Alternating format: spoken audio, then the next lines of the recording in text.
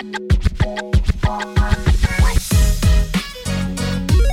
everyone, it's Gina and Earth, and you're listening to Unpacked Global Citizens. Every episode, we'll explore the topics of home, community, language, and belonging. Our guests are people like you, who are global citizens from all walks of life, who will take you through their ups and downs and lessons learned. We hope to share with you practical advice and personal insights on what it means to be uprooted and how to make the most of it. So whether you've just settled into your new home, about to make a big move, or thinking of a change, this one's for you. There is no one definition of global citizen. It's a complex and multifaceted topic. Today, we'll be unpacking another aspect of being a global citizen with someone who grew up in between nations without a passport. A global citizen who was born and grew up in the refugee community. The UN Refugee Agency estimates that global forced displacement has reached 103 million by mid-2022. It's a staggering number, of which 32.5 million are refugees. We are happy to welcome Tashi as our guest on today's podcast. Tashi grew up in a Tibetan refugee community in India with her parents, and the rest of her family dispersed around the world in various diaspora communities. From the beginning, growing up without a passport or national identity, she received scholarships that took her around the world attending boarding school in the UK and then university in the US. Today, she works in the education space as a learning product lead for a leading management consulting firm in Boston. Through her travels across the world, Tashi will share how her upbringing has shaped her and her worldviews. I loved listening to this conversation with Tashi and Earth, and I hope that you'll enjoy it as well. So Tashi, can you tell us a little bit about yourself? Where were you born? Where did you grow up?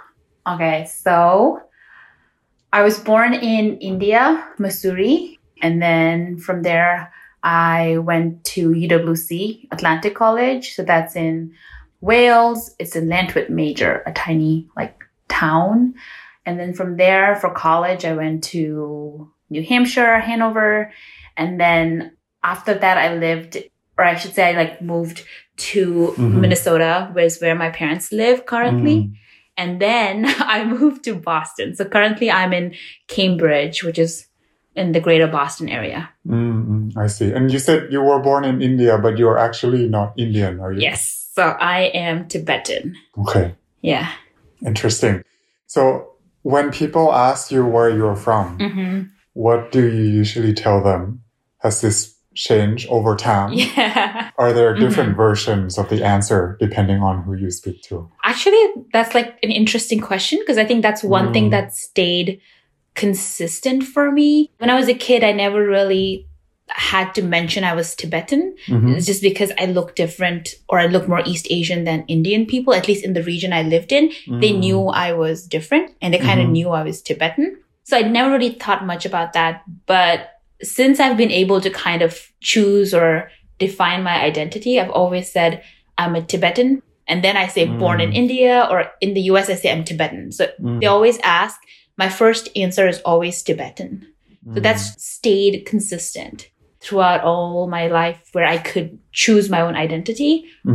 Yeah, so that's actually interesting. I never thought about it. Yeah. So you said it's always been consistent that you're Tibetan. Yeah, my first and foremost identifier. But you actually have never been to Tibet, Yeah, right? I've never been to Tibet. So what does it mean to be a Tibetan? I feel like identity is just so interesting in the sense that I say I'm Tibetan because my parents are Tibetan, their parents were Tibetan, and they left Tibet in, I think, the 50s or 60s to kind of escape from all the political turmoil that with all the Chinese Communist Party and army, etc., etc. So not going too political, but that aspect of our identity was something that was very held closely by my grandparents and my parents too. So this idea of being Tibetan, and I'm sure it's evolved for people, each person from the diaspora identifies differently. But that is something that was really inculcated in me since I was a child. And I think maybe every person's answer is different, but for me, it just means that culturally, I identify as Tibetan. I grew up Tibetan. So yeah, it's not tied to my lived experience or lack of lived experience in Tibet. But yeah, I think it's just like inherited from my parents. Yeah. And it's such a strong identity. Definitely. It sounds like. Yeah. We have been hanging out around Paris this past week. Yes. And going around in different shops or restaurants.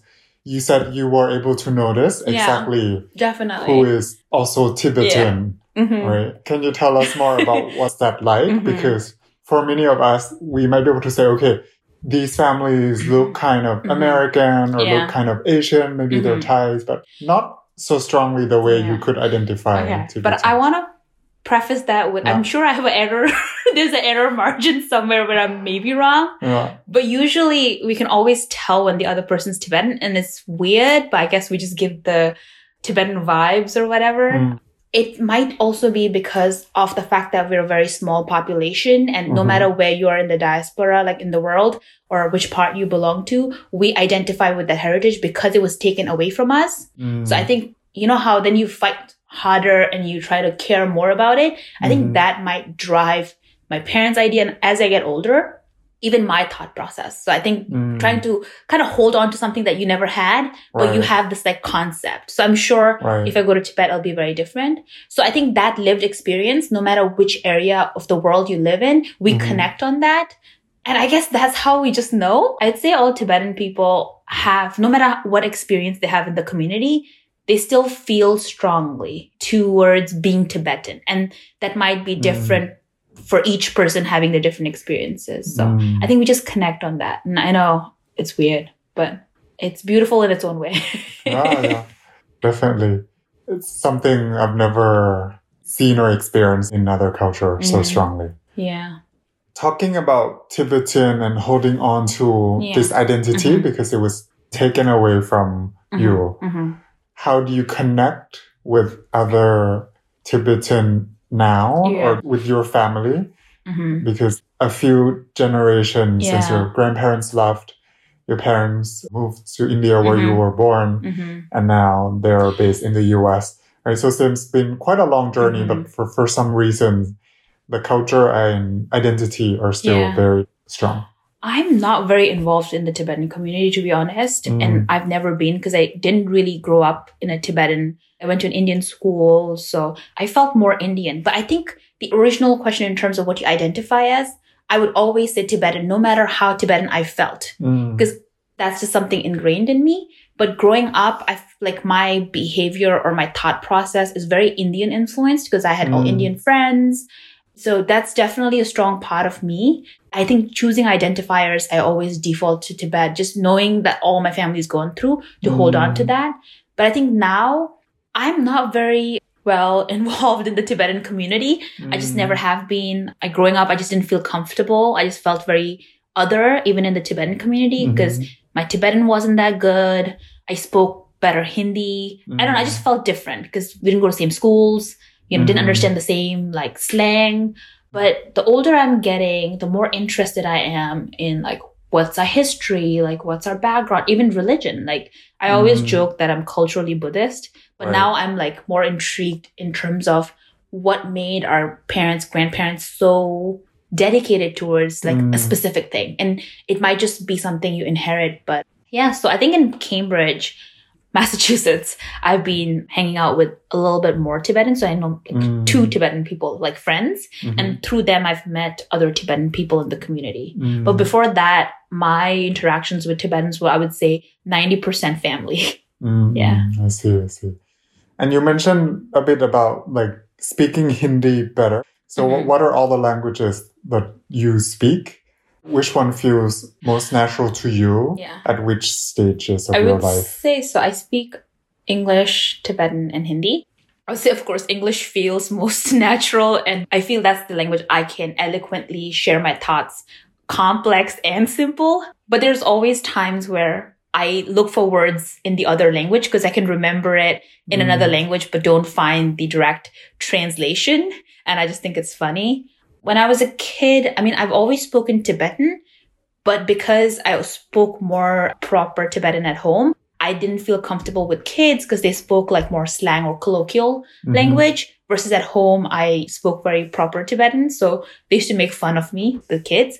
And then Hindi, it's just something that I feel inherited from like TV, like my Indian friends. And I studied it in school too. So I would say as a child, English has been kind of pretty consistent because our medium of education is English. With Tibetan and Hindi, I would say Tibetan more and Hindi less now. But depending on my life and where I was, it would like vary, go back and forth. And with your family, which language do you speak in? I would say it's a mix of Tibetan and English. And then with my sister, mix of Tibetan, English, and Hindi, depending on how we feel.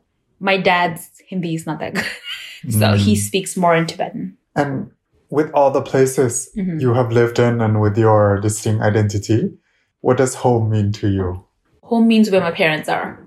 That's like my simplest approach to home. When they lived in India, home was India. They live in Minnesota right now. Home is Minnesota. No matter where I've lived, I just associate wherever my parents live as home for some reason. And I've just recently realized that. I just think it's interesting. But yeah, I'd say home is where my parents are.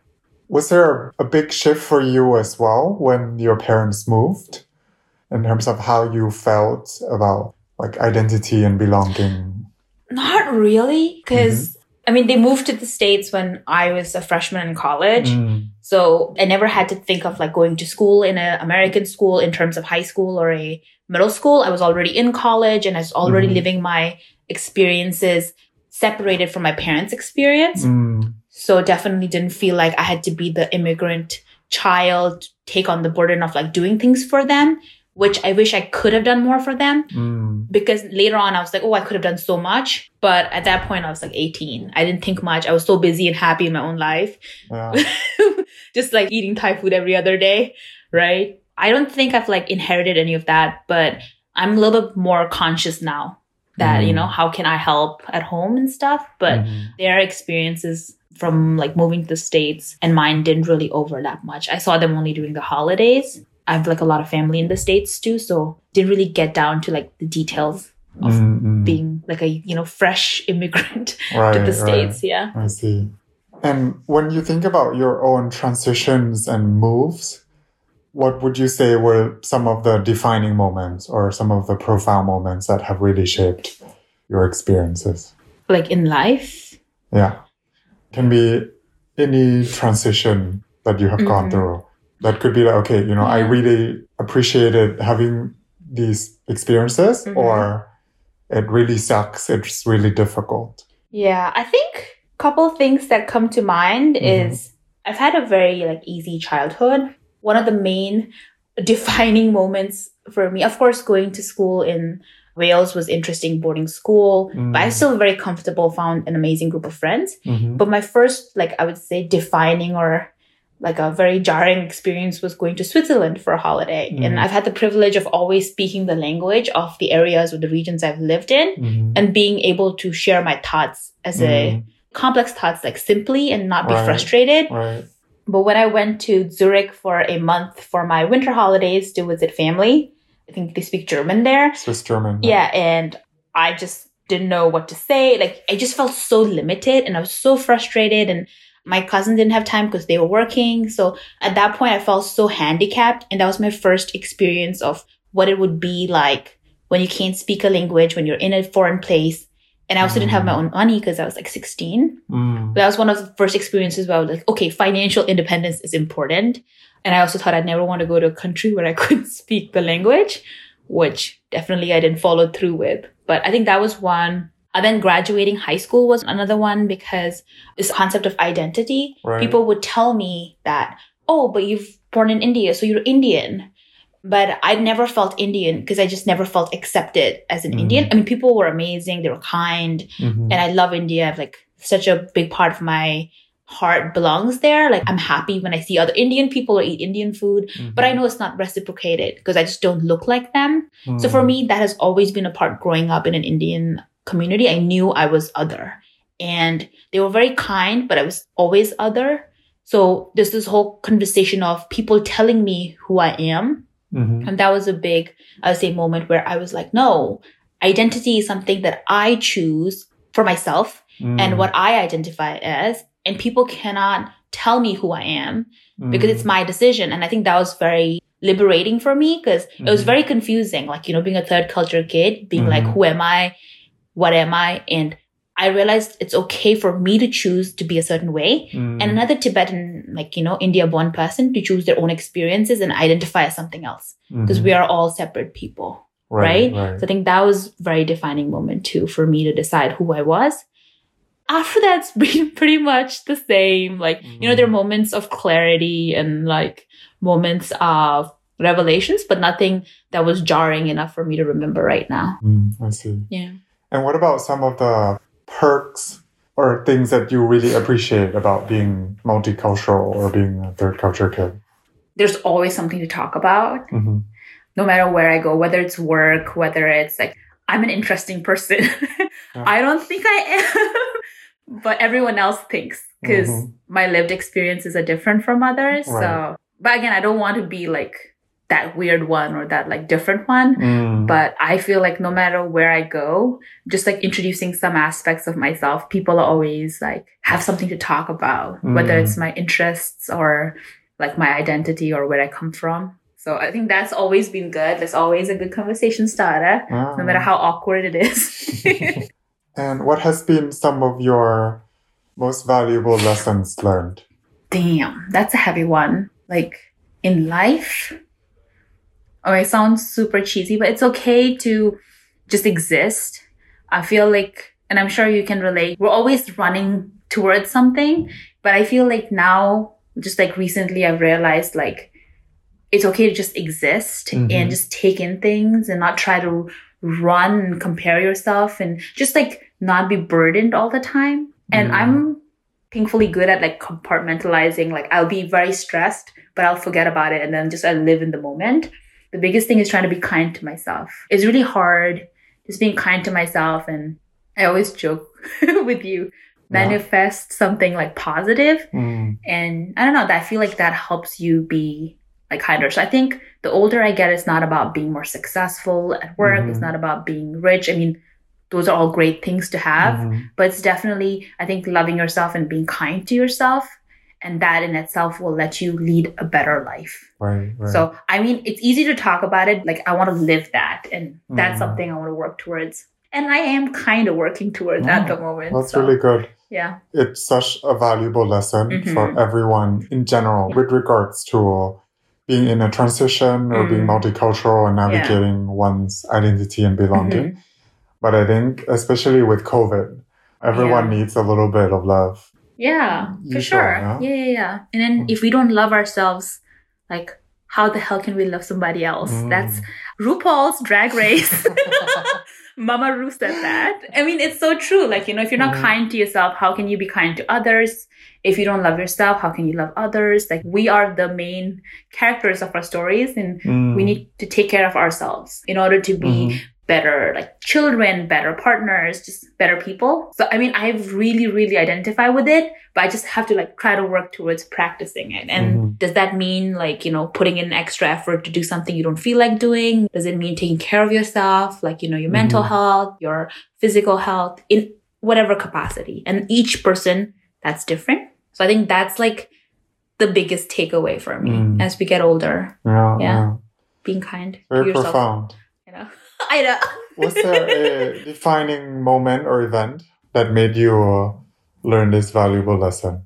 I mean, not defining per se, but it's just amalgamation of all the experiences, whether it's working too hard, why are we working so hard type conversations, trying to work towards something, but what is that something that you're working towards? Stressing about things which are out of your control. I think there's so many things that kind of came together and seeing people, friends I know who are doing well, thinking about things, other friends who are very put together, and having all these conversations have made me realize that if we don't take ourselves right now, is just not truly worth just living for the sake of living. Mm-hmm. And I mean, these are like heavy concepts to try to implement in your life. But I think just being aware of it is a great first step. And then moving on would be ideally like, doing smaller things to, I don't know, be more positive would be the next steps. But yeah.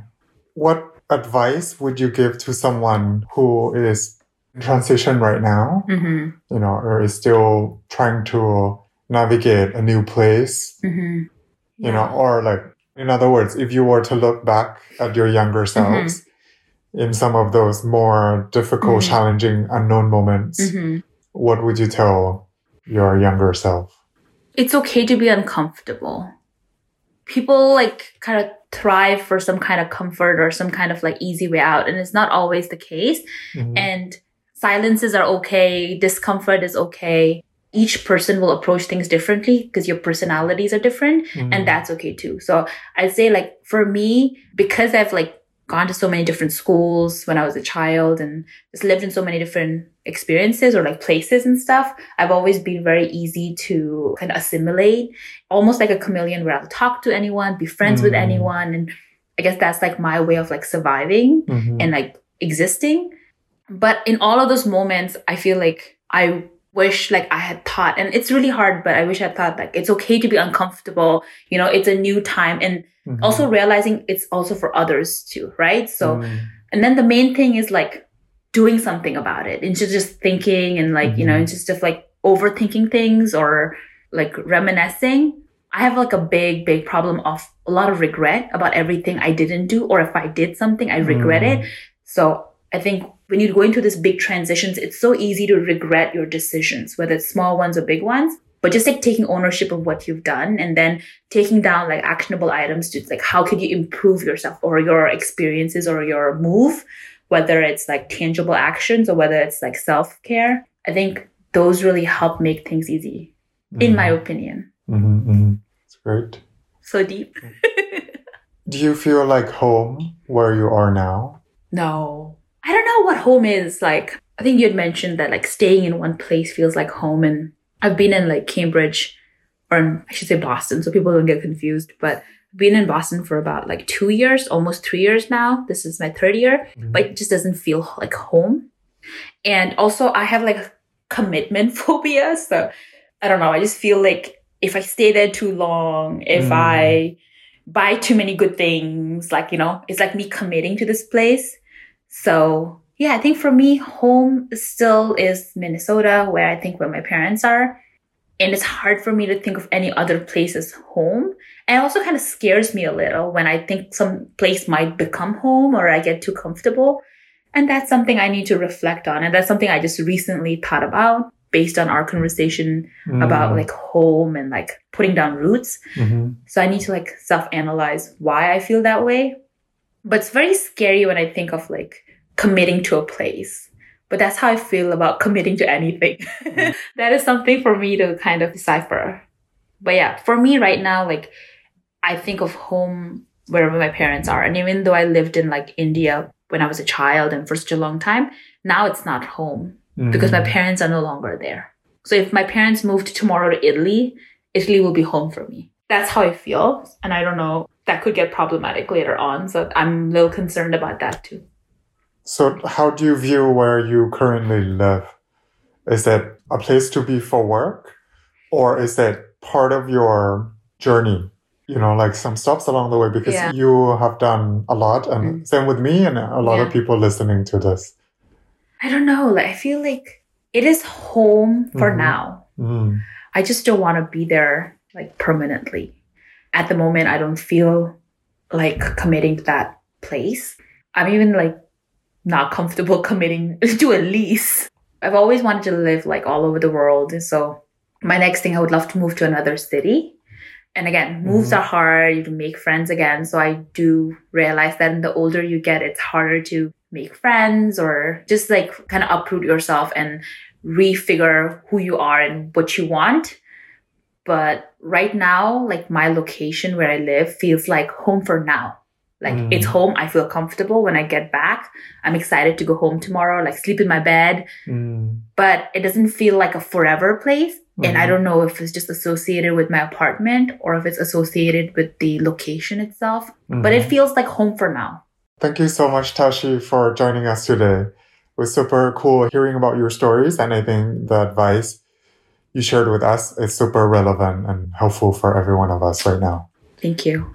I'm trying to implement that in my life, so hopefully others can do the same. Definitely.